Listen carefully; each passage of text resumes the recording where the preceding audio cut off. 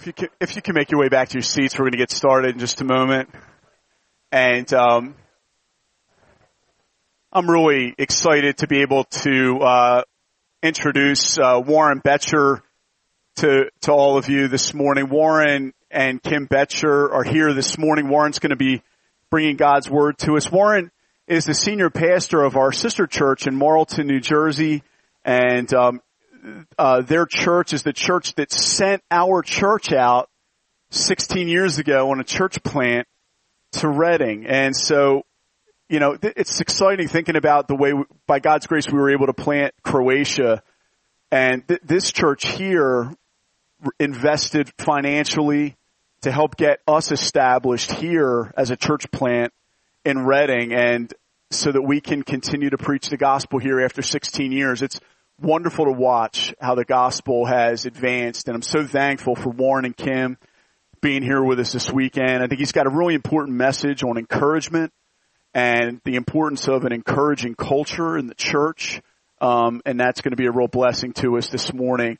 Yesterday, Warren taught our parents in the morning for our parenting seminar, but then also our Crossfire teens and Crossfire parents in the evening. So we've really put him and Kim to work this weekend, and but they did such an excellent job during question and answer times during both of those sessions, just sharing their lives, sharing hope in Christ.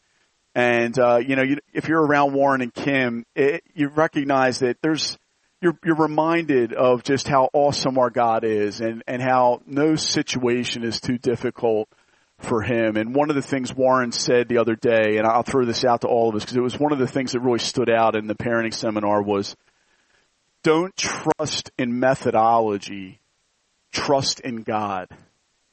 I thought that was so poignant and so important for us. And I want to encourage all of you parents, all of you grandparents who are out in the congregation right now. God often handcrafts just the circumstances of our family lives, that they press us to our knees, and we'll fall to our knees in desperation and cry out to God for grace. And often we cry out, God, please deliver me out from this difficulty I'm facing with my son or my daughter, or the burden I'm carrying for the souls of my grandkids. Thank God it's not up to methodology, but it's up to the power of God. And there is no situation that is beyond hope.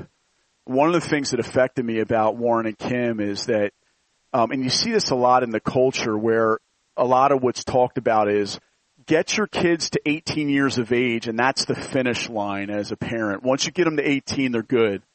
And then you're done. Your job's done as a parent. I've seen Warren and Kim do such an excellent job, brothers and sisters, of just not taking that kind of mentality. They have really sought to build a deep friendship and love with their kids, and they share a wonderful friendship and love with their daughters and their sons and their family. And I was talking with Warren recently over lunch, and he was just explaining to me that him and Kim are, they're carrying burdens on their hearts spiritually for one of their children right now who's older, and some of the big challenges of faith that one of their children have faced. It wasn't in their early years or even their teen years as much, but actually it's been in their 20s that they've been bombarded by the enemy coming and trying to attack faith. And Warren and Kim have just been there as a faithful mom and dad to love their children even into their 20s and 30s. And so our job as parents really is never done. It certainly changes, but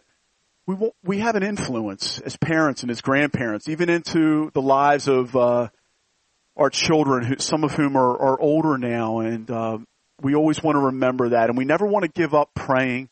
We never want to give up influencing for the gospel until our dying breath, because it is so important to continue to have vision, to invest into the lives of our children. Warren and Kim have been a mentor to me and my wife Shannon.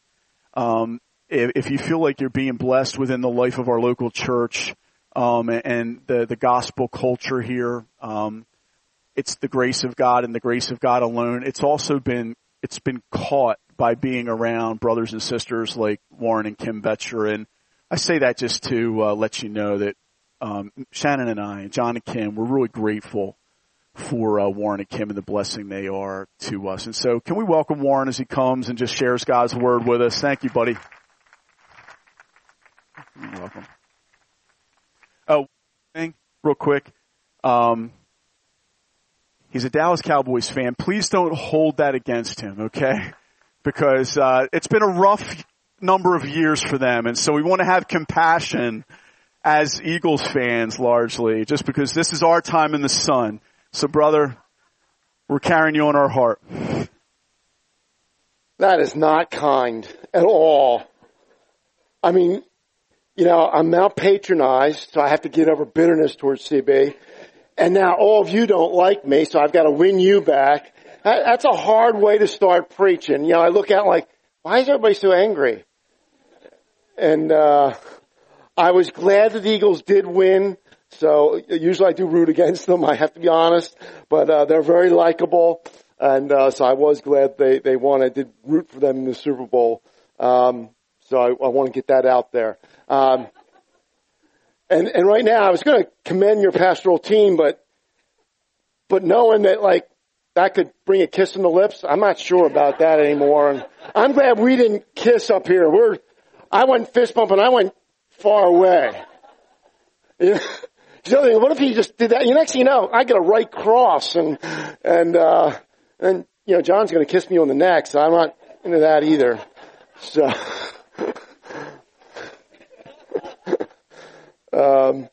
it's been a delightful weekend for my wife, Kim, and I. I'm so glad she's here. We love this church. We love you. We love your pastoral team. It was a wonderful time to be with parents Saturday morning. And then, after that meeting, we went out to lunch as couples. So John and Kim and CB and Shannon and Kim and I, were out together, I think for 3 hours in the restaurant. Pure delight. And there's times there's tears, there's times there's just laughter. You have godly pastors who love you and love Christ. And that's what stands out. They talk about you with great affection. And that's when you see, you know, what's it like when you're not around in places of private. They talk about you with great affection, great joy, great desire to serve God with you, to affect this area and beyond. So really just a wonderful time with them. And then last night, just being in your youth parent meeting, your Crossfire meeting, that was great. You have a bright future. As we were watching the kids and hearing them interact with things, seeing the worship team lead, it was very encouraging. So it's been a delightful weekend for us. We got a walk-in yesterday on our one day of spring this year. So we walked by West Reading Hospital behind. There's a park there along the creek, and we had a beautiful walk there. Walked the whole length of that, and that was really a lot of fun as well. So it's been a great weekend. So thanks for having us. If you would open up your Bibles, please, to Hebrews chapter 3. Hebrews chapter 3. And we're going to talk about sanctification this morning. And sanctification, just to unpack that word a little bit, it's just how we cooperate with God as His grace works in us to transform us to be more like Jesus. It's just we're cooperating with the Holy Spirit's work. The Holy Spirit, once you're saved, the Holy Spirit, you know, invades your life and is conforming you to the image of Christ. He's transforming you. There's something, you begin to look different. You know, we're in God's family. We start to bear resemblance to God's family. And we start to reflect Christ. And people do say, like, I see the family likeness. How often do you see with children, like, oh, I see the family likeness. Well, we begin, through the work of the Holy Spirit, to bear a family likeness with Jesus. And when people see us, they start to say, yeah, I see a likeness to Jesus. And that's what sanctification's about. It's us cooperating with God as His grace works to transform us. Now, we have personal responsibility in that, but, and that's not going to be emphasis here this morning, but sanctification also requires the help of others. It's a team effort. Your sanctification, my sanctification, it's a group project. Okay, this is not independent study. This is This is a group project. We're in it together. We're working on it together. So this morning, I've entitled this morning's message, Sanctification, a Community Project. And here's the main point. We need each other. Simple point. Not profound, but true. We need each other to grow more like Christ. So, Hebrews chapter 3, verse 12, and we're going to read through verse 14. Take care, brothers, lest there be in any of you an evil, unbelieving heart, leading you to fall away from the living God. But exhort one another every day, as long as it is called today, that none of you may be hardened by the deceitfulness of sin. We share in Christ if indeed we hold our original confidence firm to the end. Let's pray. God, I pray that you would bless the reading of your word and now bless the preaching of your word. These are your living words, preserved for us, intended to do us good, not harm. But Lord, for that good to happen, we need your Holy Spirit. We enter weak, maybe distracted, maybe discouraged. So we need your help. So Holy Spirit, please come and help us this morning. Please come and help me to serve these folks whom you have loved with all of your heart, have purchased with your own blood, who have a great hope for, and Lord, they have a great future with you. So God, please bless us together. Please strengthen us through your word this morning. I pray these things in Jesus' name. Amen. One of the things I love to do, and now that I've been up here more than once, getting more comfortable, so you're going to start to hear my stories and probably say, oh man, here he goes again. And if I come up enough, you're going to hear hiking stories. I love hiking. I hike a lot. I hike out west. I hiked in Montana, Wyoming, California, Idaho. So I've done high hikes and long hikes, backpacking trips in all sorts of places. Of the national parks that I've had the opportunity to visit, I think Yellowstone is my favorite. I love the Grand Tetons and Yellowstone, that section of the country. And Yellowstone is just a tremendous, awe-inspiring park. It's diverse, so there are majestic mountains in Yellowstone that go over 10,000 feet high. There are deep canyons that are spectacular. There are waterfalls that are cascading waterfalls that take your breath away. I've stood by the lower Yellowstone waterfall, and really right by the edge, there's a fence there, and right by the edge is the water's going over, and it just takes your breath away. And as I'm there with my son, reflecting, I do this when I'm out in nature, I just reflect on God all the time. I'm saying, buddy, think about heaven. Think about heaven. My son and I love roller coasters. I said, I think in heaven, we get to go over Yellowstone Falls. I think we get to do like, yeah, we go over, and then when we're done, we get to do it again and like run back up the falls and do it again and just start talking about it. It's just a glorious thing. And so there's these beautiful waterfalls. There's these otherworldly thermals, strange colors, strange smells, hot temperatures, and then there's just diverse wildlife, all sorts of wildlife of which I have seen. But in the park, and most national parks have this, but in the park you also will find warning signs throughout the park. And these warning signs are there to ensure your safety. So there's signs like stay on the boardwalks when you're walking through the hot springs. Don't walk off the boardwalk, stay on the walkway. There's things like stay behind railings around waterfalls and cliffs. Seen the sign, don't hike where there's been grizzly activity. And then this one, I think this one we have for you, don't approach buffalo. So if we have this, that's all over the park. Okay, don't approach buffalo. They weigh about 2,000 pounds. They charge, they can run, and they gore people. And that's what happens. So thank you for that. Now, every year, people ignore those signs. Every year. People ignore the signs and at times suffer horrific, horrible consequences. They drown. They fall. Some get boiled. Some get gored. Some get mauled. Every year. We were at Grand Canyon, my wife and I were at Grand Canyon, and I think that summer, someone had fallen off a cliff, had gone up beyond the signs, to the edge of something, and guess why they fell? Taking a selfie. Taking a selfie. And they ignored the warning sign.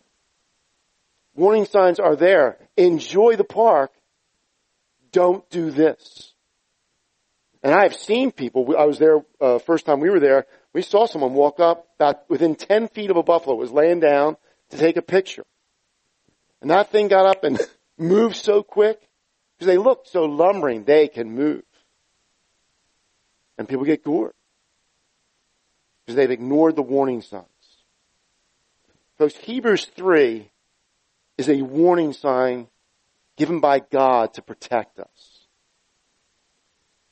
There's warnings in here. To ignore Hebrews 3 is to willingly walk into danger.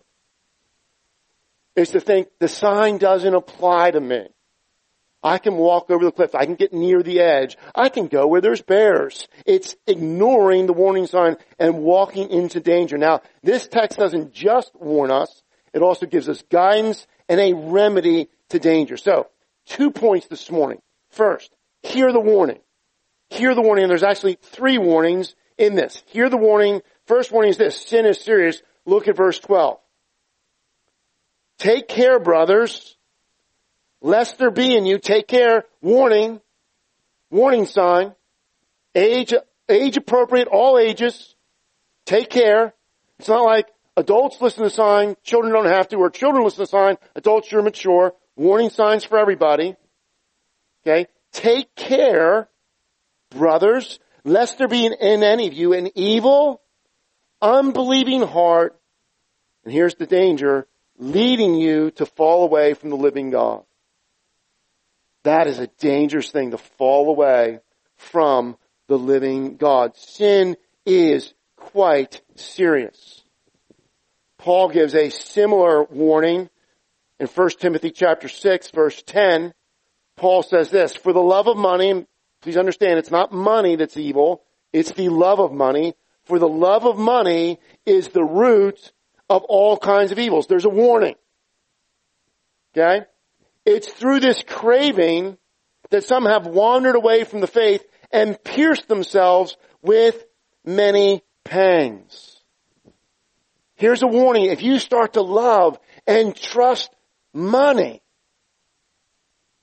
you may walk away, you may fall away, and you will be pierced with many pangs. You might abandon the faith, wander away from the faith. We know Demas in the New Testament, for the love of the world, he wanders away. There's something that happens. There's something that actually functions. So sin is serious. That's a warning. There's a second warning in the text, and that's this. Sin is deceitful. Look at verse 13. So it's right here. Take care lest there be any evil, unbelieving heart, leading you to fall away from the living God. Now, number 2, but exhort one another every day, as long as it's called today, that none of you may be hardened by the deceitfulness of sin. Here's the warning. Sin is deceitful. So if I were to ask you, how does sin deceive? Sin's deceitful, okay. This is where we want to stop and pause, right? You get used to a verse, you just say it, and you lose the meaning of it. That's what we do with sometimes John 3:16. For God so loved the world, He gave His only Son, and we just sort of go fast through it. It's the Backbury football stadium, it's on bridges, and you just sort of, wait, this is a profound truth, John 3:16.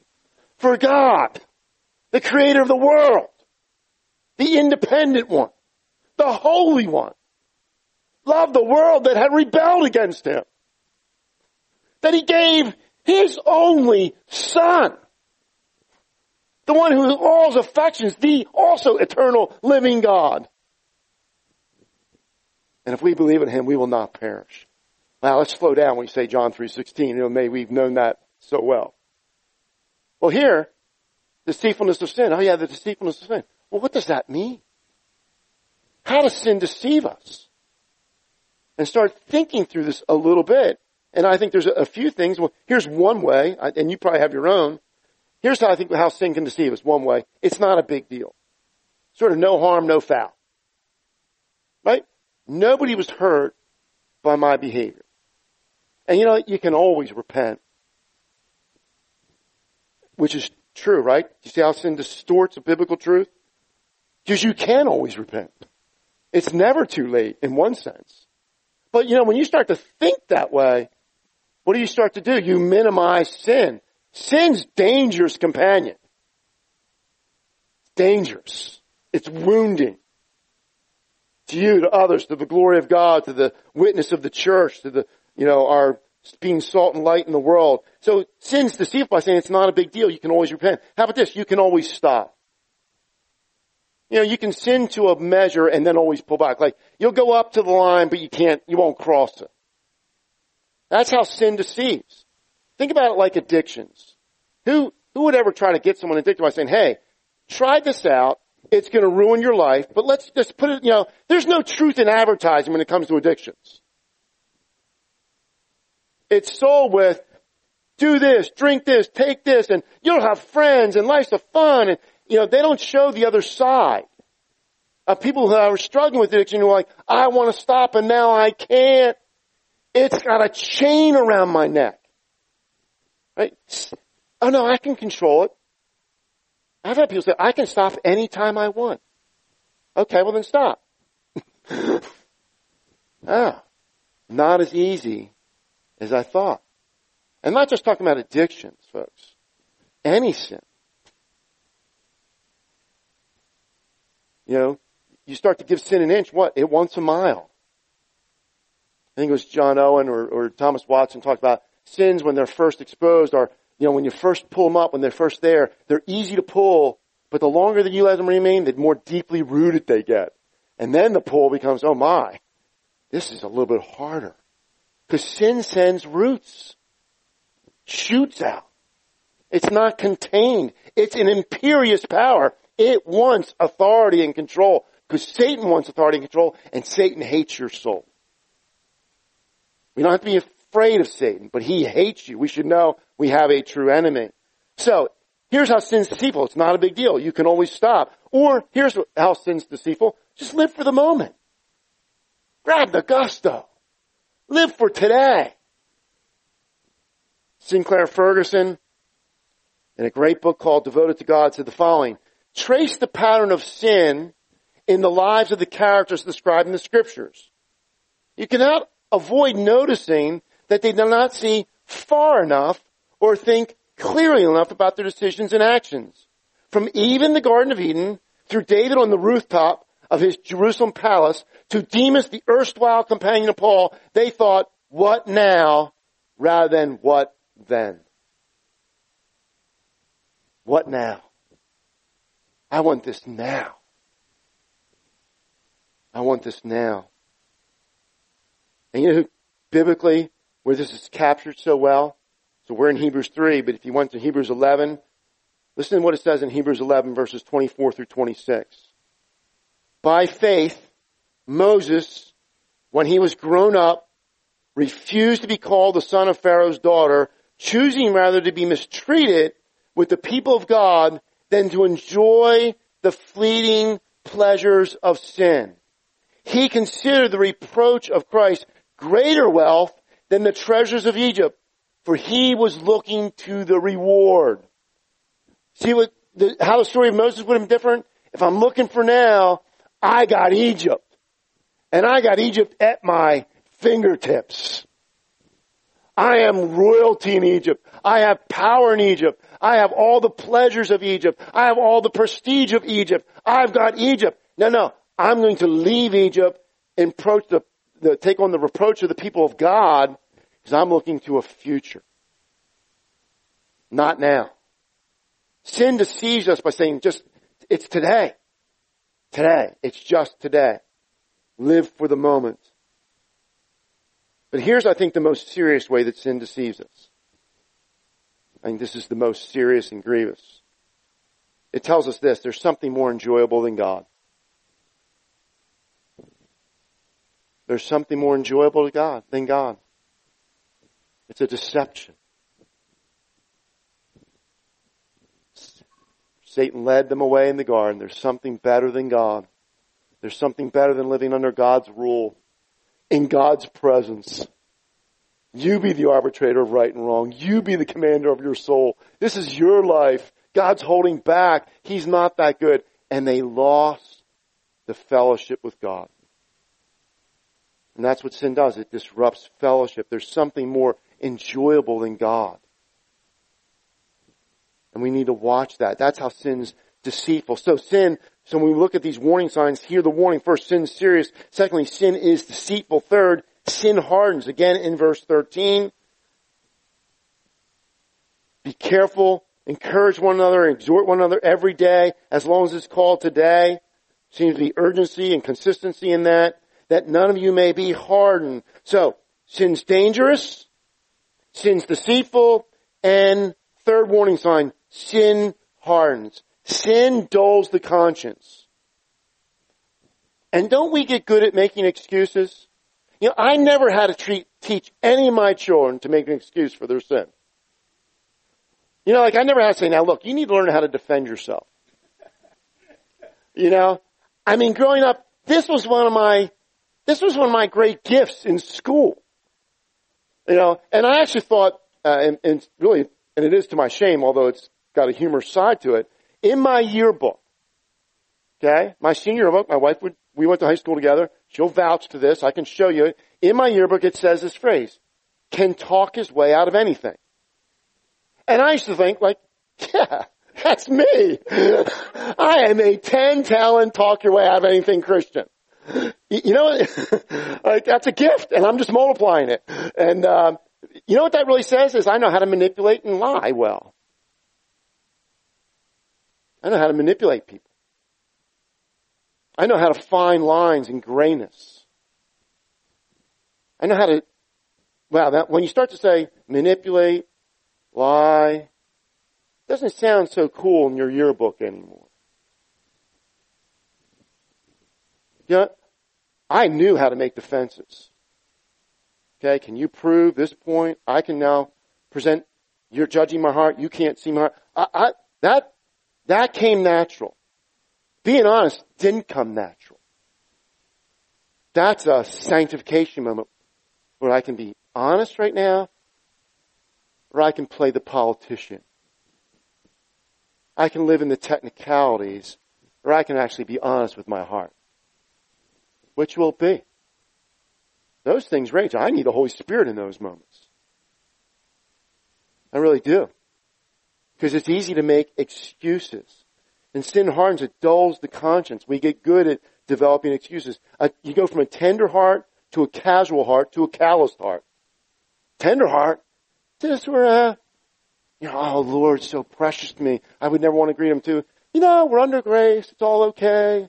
To, it doesn't really matter. And if you don't think that's true, think about the first sin. Adam sins, and what's he do? He blames God for giving him Eve. That's a heart that's getting hard. I mean, right away. Well, it's not my fault. It's your, and actually, he blames God. It's your fault. That's hard. Think about David. David, the singer of songs. The poet of Israel. The worshiper. The king. Right? The anointed one. To be king of Israel. All these things about David. A man after God's own heart. What do we see David? At one point he's on a rooftop and he starts to lust. He goes from lust to adultery. From adultery, he's trying to cover up his adultery. From failing to cover up his adultery to murder.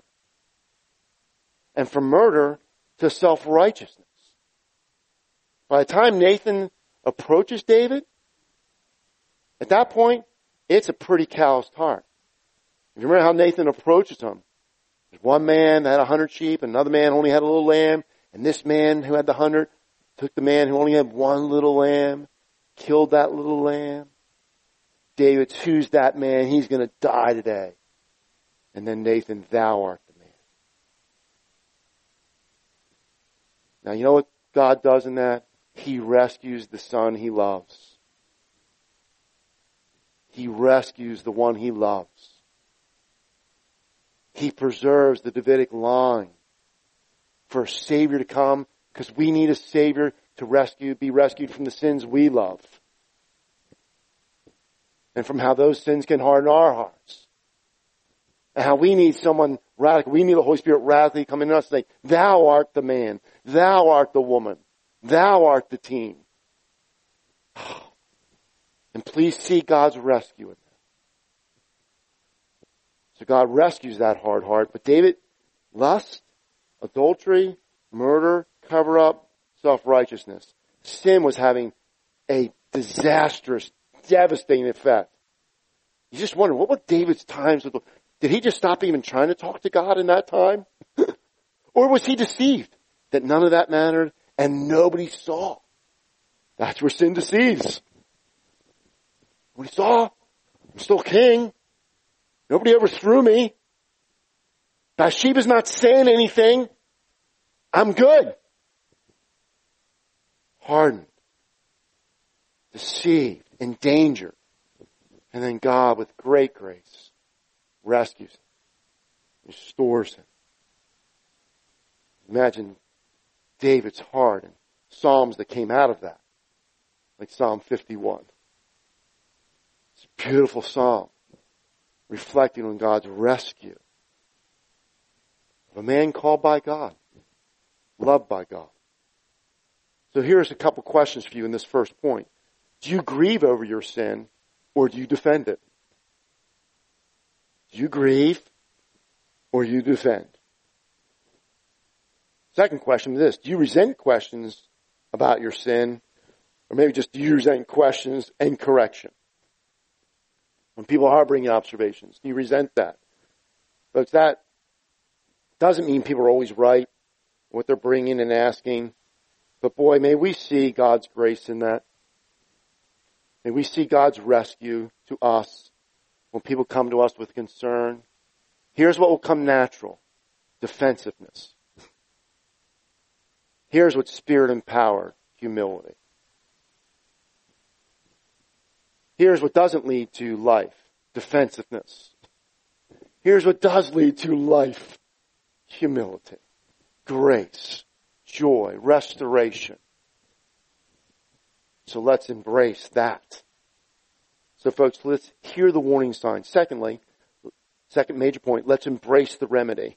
Now, this is not the only remedy to sanctification. This is maybe not even the most important remedy, but it is an essential remedy to the problem of sin, to this problem of these warnings. What's the remedy of this? The remedy we find in verse 13 is the remedy to this. But exhort one another every day as long as it's called today. Exhort one another. Maybe your Bible says encourage one another every day as long as it's called today. See, here's the point. Relationships are vital to Christian growth. They are not separate from, they are not just sort of out there as an optional add-on. This is not when you're buying a car, what's the options package? I want a car with an engine and tires that goes. Well, do you want these options? Well, yes or no. This is not optional. This is like, I want a car with an engine, but I don't need tires. You might say that the engine is more important than the tires. It's more valuable. It really makes it go. But you probably need tires. And you wouldn't say, I'll just take 3. That's pretty good. I got 3 out of 4, 75%. That's a good deal. Now, it's not optional. One may be more important, but this is not optional. Okay? You don't need a windshield to drive. I got an engine, I got a seat, I got a steering wheel, I got tires. I can go. But boy, I'm, eating bugs, and then I walk out and people look and say, whoa, your face is horrific looking. And, it's not the most important thing, but it's essential. Relationships are essential. Relationships are essential so that we don't fall into these dangers, that we don't ignore the danger signs. Relationships are vital to Christian growth. Listen to what John Calvin said. Unless our faith is repeatedly encouraged, it lies dormant. Unless it is warmed, it grows cold. Unless it is aroused, it gets numb.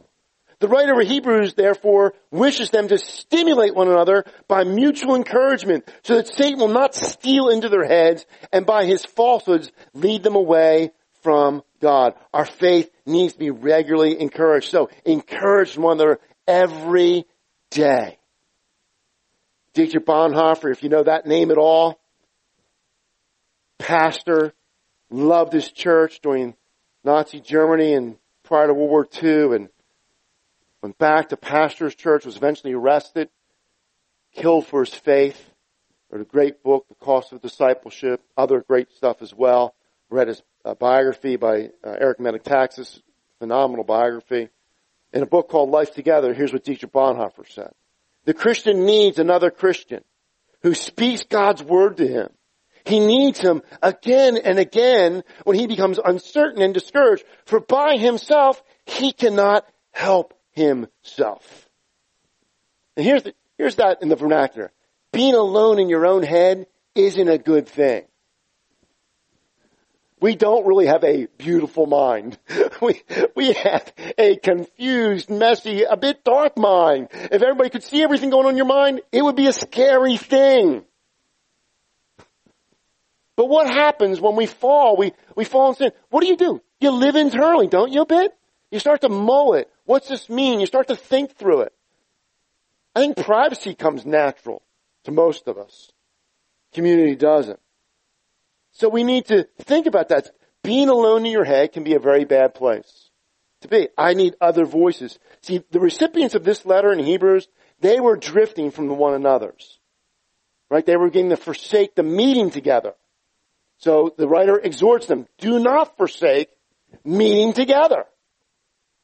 Encourage one another all the time. Even more as you see the day approaching. Even more, not less. We're not supposed to know. Hopefully Christians will stop predicting this. The Lord's coming next week. And all these different times where the Lord's been predicted where he's going to be coming. And I hope we learn from how often that's been foolishly shared. But what if we did know?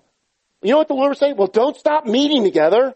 And boy, you want to encourage one another even more if you see that day coming. Even more. Not less. Why? Because we need one another. People in this church, these believers being addressed here, it seems like drift was becoming a habit. Not getting together was becoming a habit. Brothers and sisters, preaching and knowing sound doctrine is essential. Preaching is essential for your sanctification. I absolutely believe that. I believe that's biblical. It's not because of the gift of the preacher. It's because the preacher has God's word in front of him. And God's words are living. They're active. They're him speaking. And we handle it. So this is the most important meeting work. The corporate gathering of people to sing praises to God, to sing those praises one to another as they're hearing one another, singing out loud truths about God. We hear one another. We're encouraging one another. And we sit under the preaching of God's word. It's why there's expositional preaching in this church and sound doctrine. It's crucial. And in the end times, remember, many are going to find teachers just to suit their ears. And they're going to wander in the mist. Find people. This strokes me. This is what I need. And they'll fall away from sound expositional preaching and sound doctrine. Thank God that your church isn't like that. Preaching and sound doctrine are essential, but they're not enough. This meeting is the most important meeting, I believe, of your week. But it's not the only meeting. And it's not sufficient. If you're new here, thank you for being here. If you're not plugged in yet, don't sit there, man, CB brought this guy in. I know CB's talking to me about getting involved. This guy's just talking at me, telling me to get involved. No, thank you for being here. It takes time to get to know people. You want to trust. You want to say, is this church preaching God's word? Do they love the gospel? Do they love each other?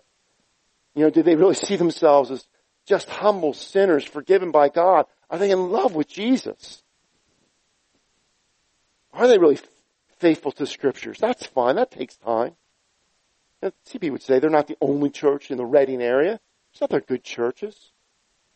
If it's not here, he'll recommend other places you might be able to go. But wherever you go, you need to be in. You need to be all in. And that involves relationships. Why? Because you need relationships and someone needs your relationship.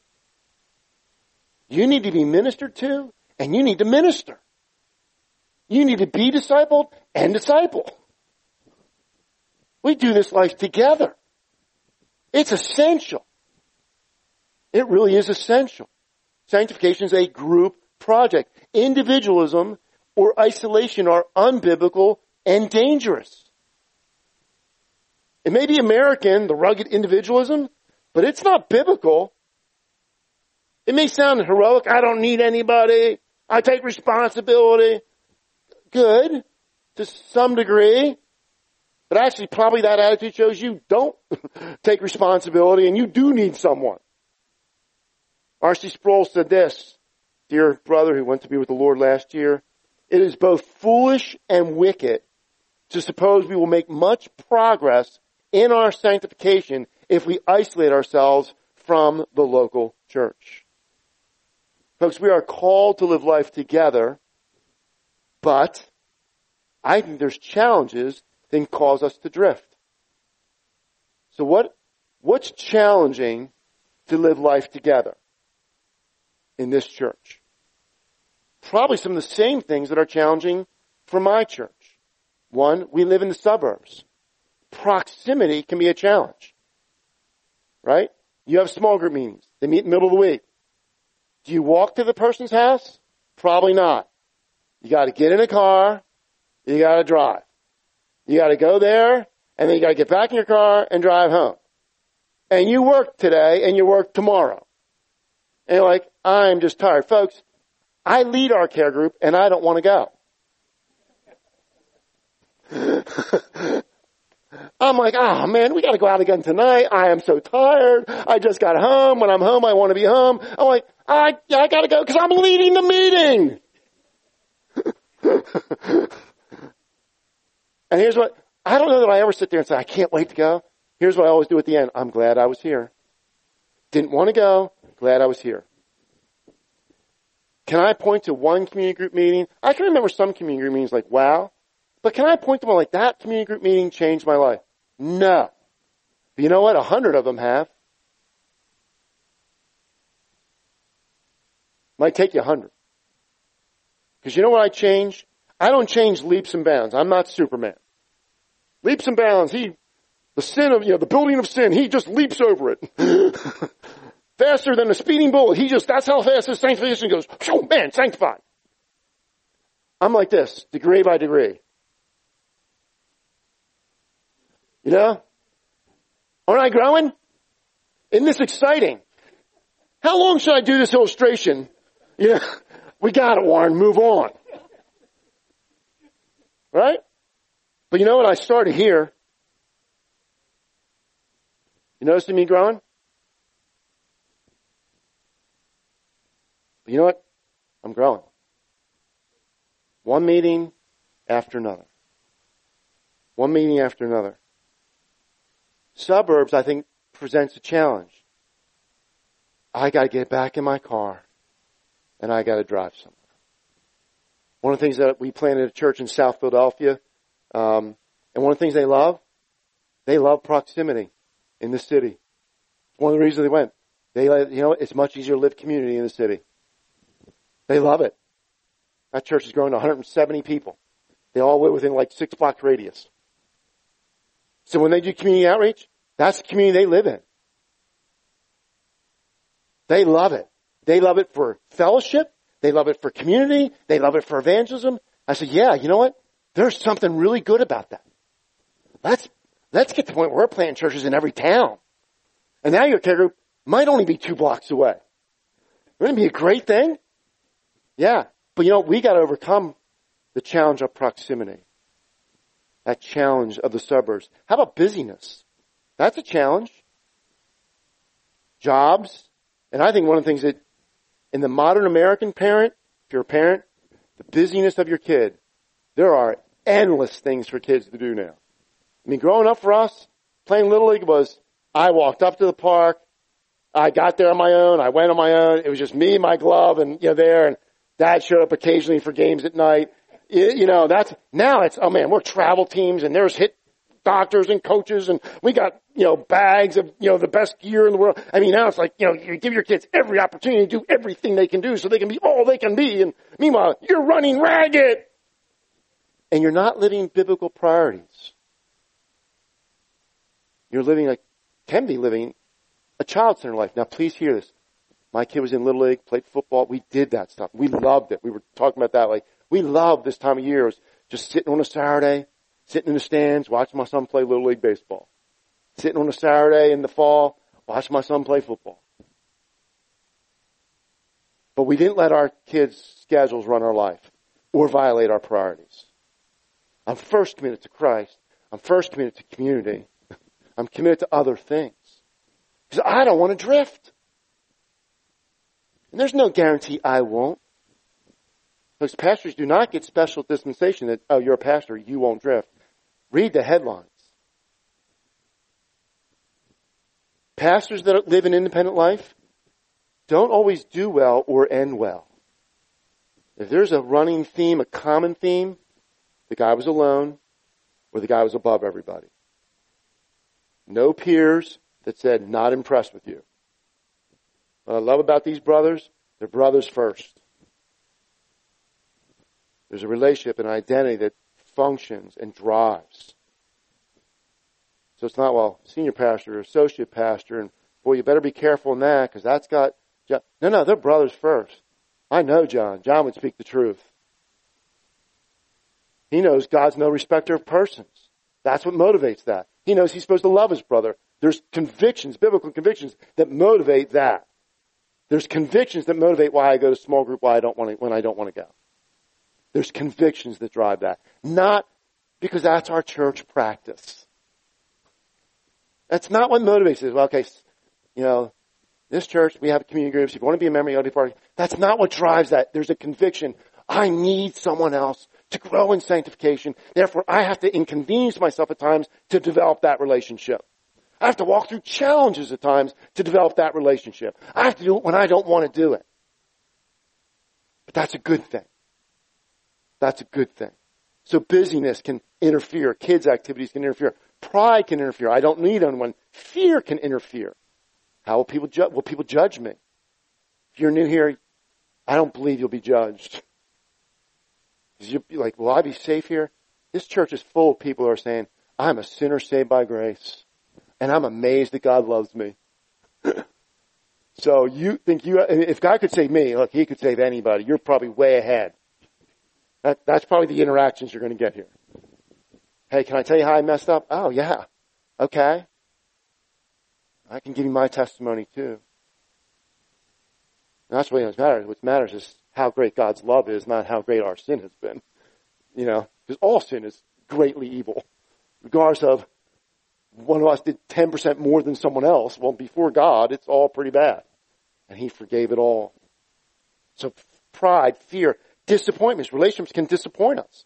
What do you do when a relationship disappoints? Okay, well, I'm not playing anymore. I'm taking my ball home and I'm not playing.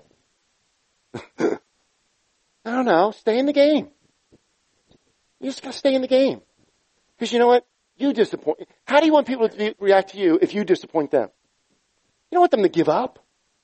Think the best about one another, right? Stay in it. Think the best. Forgive well. Love well. Be patient well. We're in it together. If we're messy people, if we actually have a confessional where we say we're people that still have indwelling sin, guess what? It means it's going to function. We can't say that and say, oh yeah, we still believe in indwelling sin and it's progressive sanctification. But boy, we never have a problem in our church. Wow, that means you're almost a church that doesn't believe in progressive sin. Because I don't know who sins here. And if you sin, someone's disappointed. Maybe a phone call's not returned. Maybe you were hurting, you didn't get a follow-up call. But how do you walk through that? We all got to walk through those things. So disappointments, selfishness, those things can all function. So listen to God's word. Exhort one another daily, day by day. As long as it's called today. Do this every day. Do it every day. In Hebrews 10, it talks about how to consider one another up, to stir one another up, to good deeds, to be intentional and thoughtful. encourage all the more. Folks, this is what you're trying to build in your community group, care group ministry. These are the biblical foundations undergirding that practice. That's where it comes from. These kinds of verses and many other verses in Scripture. See, really what you're doing is you're fulfilling Galatians 6, 1 and 2. Love this verse. Brothers, if anyone is caught in any transgression, you who are spiritual should restore him in a spirit of gentleness. Keep watch on yourself, lest you too be tempted. Bear one another's burdens, and so fulfill the law of Christ. And the law of Christ there is love one another. Right? Bear one another's burdens. So there seems to be a scriptural mandate that one, you need to be helping someone bear their burdens, and two, you probably need some burdens you need help bearing. We're givers and receivers in that. And we're just fulfilling that. So 5 questions. I'm getting to a close here. 5 questions to consider. 5 questions I want you to think about. Number 1, are you plagued with discouragement or doubt? Are you plagued with discouragement or doubt? Do you live with a sense of low-level guilt or unbelief?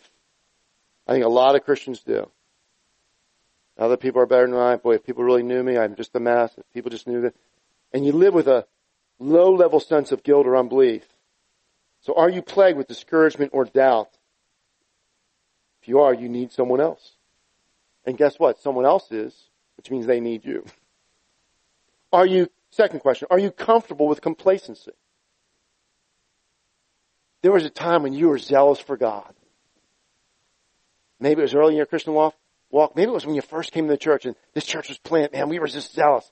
And now it's like, man, it's time for someone else. There was a time you were zealous, but not so much now. You're a little bit more complacent. Zeal was the thing of the past. Have you grown casual with sin? And here's what I mean. You avoid scandalous sin, so I'm not talking about scandalous sin, but you're okay with common sins, what Jerry Bridges calls respectable sins. It's a great book. Have you been casual with sin? Number 4, has your joy in Christ diminished or grown cold? Has your joy in Christ diminished or grown cold?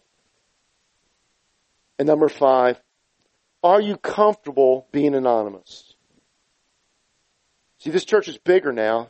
It's probably easier. Our church is bigger. It's easier.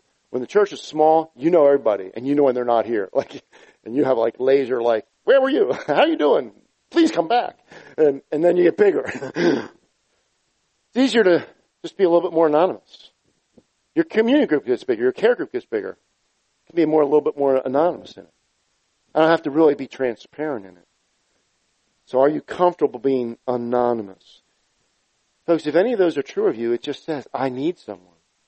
And by the way, I think you probably know someone that one of these questions is functioning for them. So how are you going to care for them? How are you going to carry one another's burdens?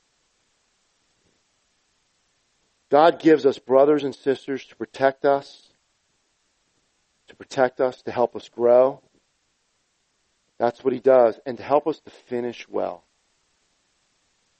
I'll give you a final quote here from Richard Phillips, from his commentary on Hebrews. He says this, Christian fellowship, including prayer, Bible study, and meaningful friendship, is a great bulwark against sin's deception. In such companies, the arguments of sin lose their force, and we are strengthened in faith and obedience. Our goal to persevere to the end and enter into God's rest, and our strategy is mutual watchfulness. What a worthy cause that is. It is worth inconvenience. Relationships will have inconvenience. It's worth giving up some leisure time. It's worth real sacrifice. And by the way, loving anybody requires real sacrifice. And will repay the dividends of eternal life. Are you embracing this? This exhortation to do this, encourage every day to do life together as God's will for you and as God's care for you and as your responsibility to others. We need each other to grow and to finish well. Let's pray.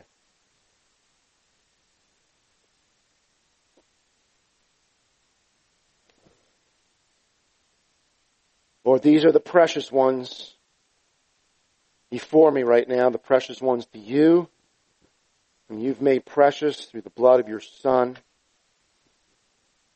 God, I pray that you would bless this church. Lord, that their love for one another would grow and not grow cold. That their unity together would be strengthened, even in adversity. That their commitment to preach and demonstrate the gospel would be strong. Lord, their desire to carry one another's burdens and care for one another so they would grow to be more like Christ and be transformed into the image of the glory of God be a passion. So Lord, bless these folks. Bless this church, God. May your Spirit empower them to live for you with all their hearts. In Jesus' name, amen. Amen.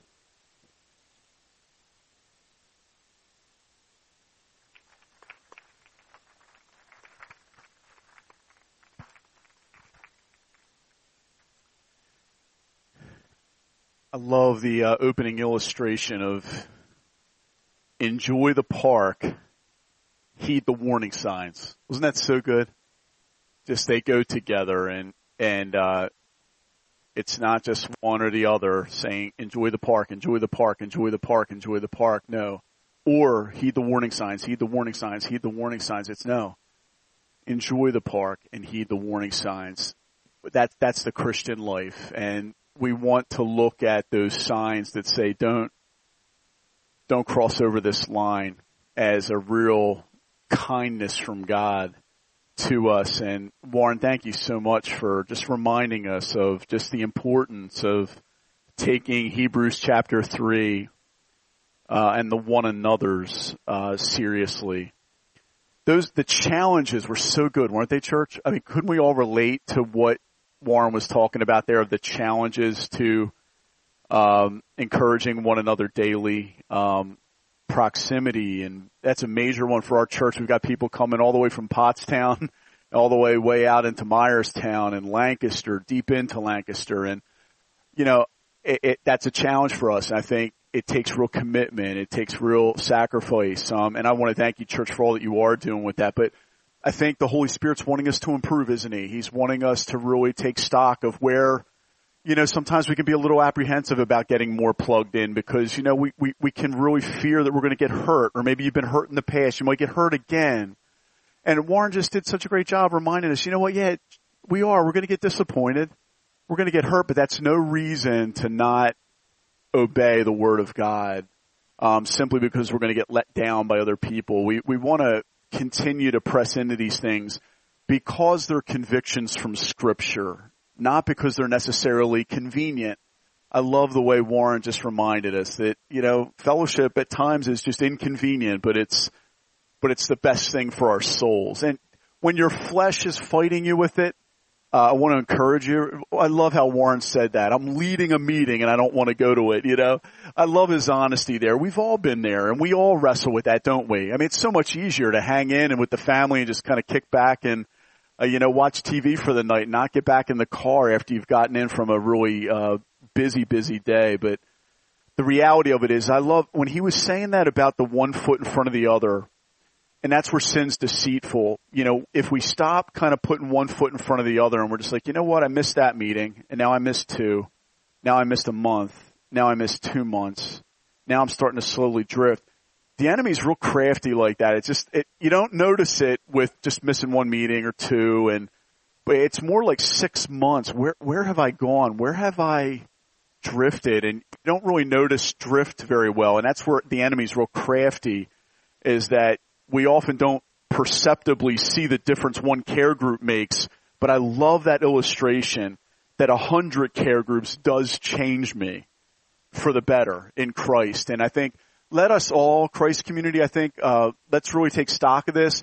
We want to encourage all of you who are regular attenders in our church to really come and be a part of our care group fellowships, please contact the care group leaders of the care groups you want to visit ahead of time in order to serve those care group leaders and wives who are opening up their homes hospitably.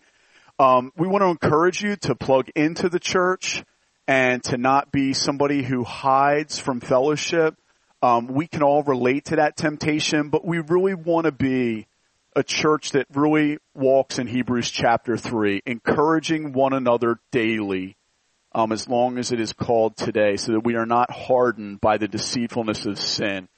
Let it be, and this is where I think you really thrive, church. Every day, text messages, private messages on Facebook. I'm praying for you. Here's a scripture for you, brother. Here's a scripture for you, sister. I'm praying for you through the night and reaching out. And I just love how that really abounds in the life of our church. Let it abound more and more as the day of judgment approaches. Sanctification is a community project. We really need each other, don't we, in order to run the race all the way to the end. We cannot make it on our own. God has designed our Christian life to be really interdependent upon one another in the body of Christ, in order to cross over the finish line and hear the words, "Well done, good and faithful servant." And I have no doubt, and I pray, that day arrives, and when I hear "Well done, good and faithful servant" from the Lord, which is what I long to hear, it's going to be wonderful, I believe, in heaven. There's going to be a real sense in that moment that I made it here thanks to God alone, but also the means of grace in my life that God has used, and that's all of you.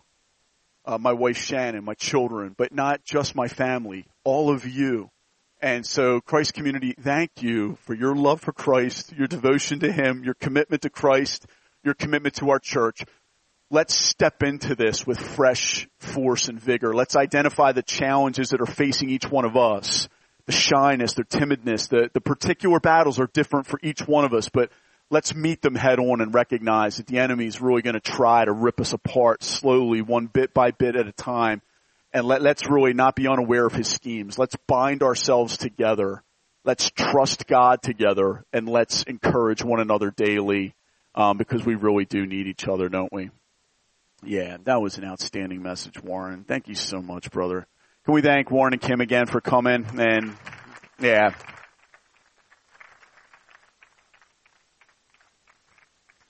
Let's close in prayer. God, thank you so much for this wonderful day and this opportunity to worship you.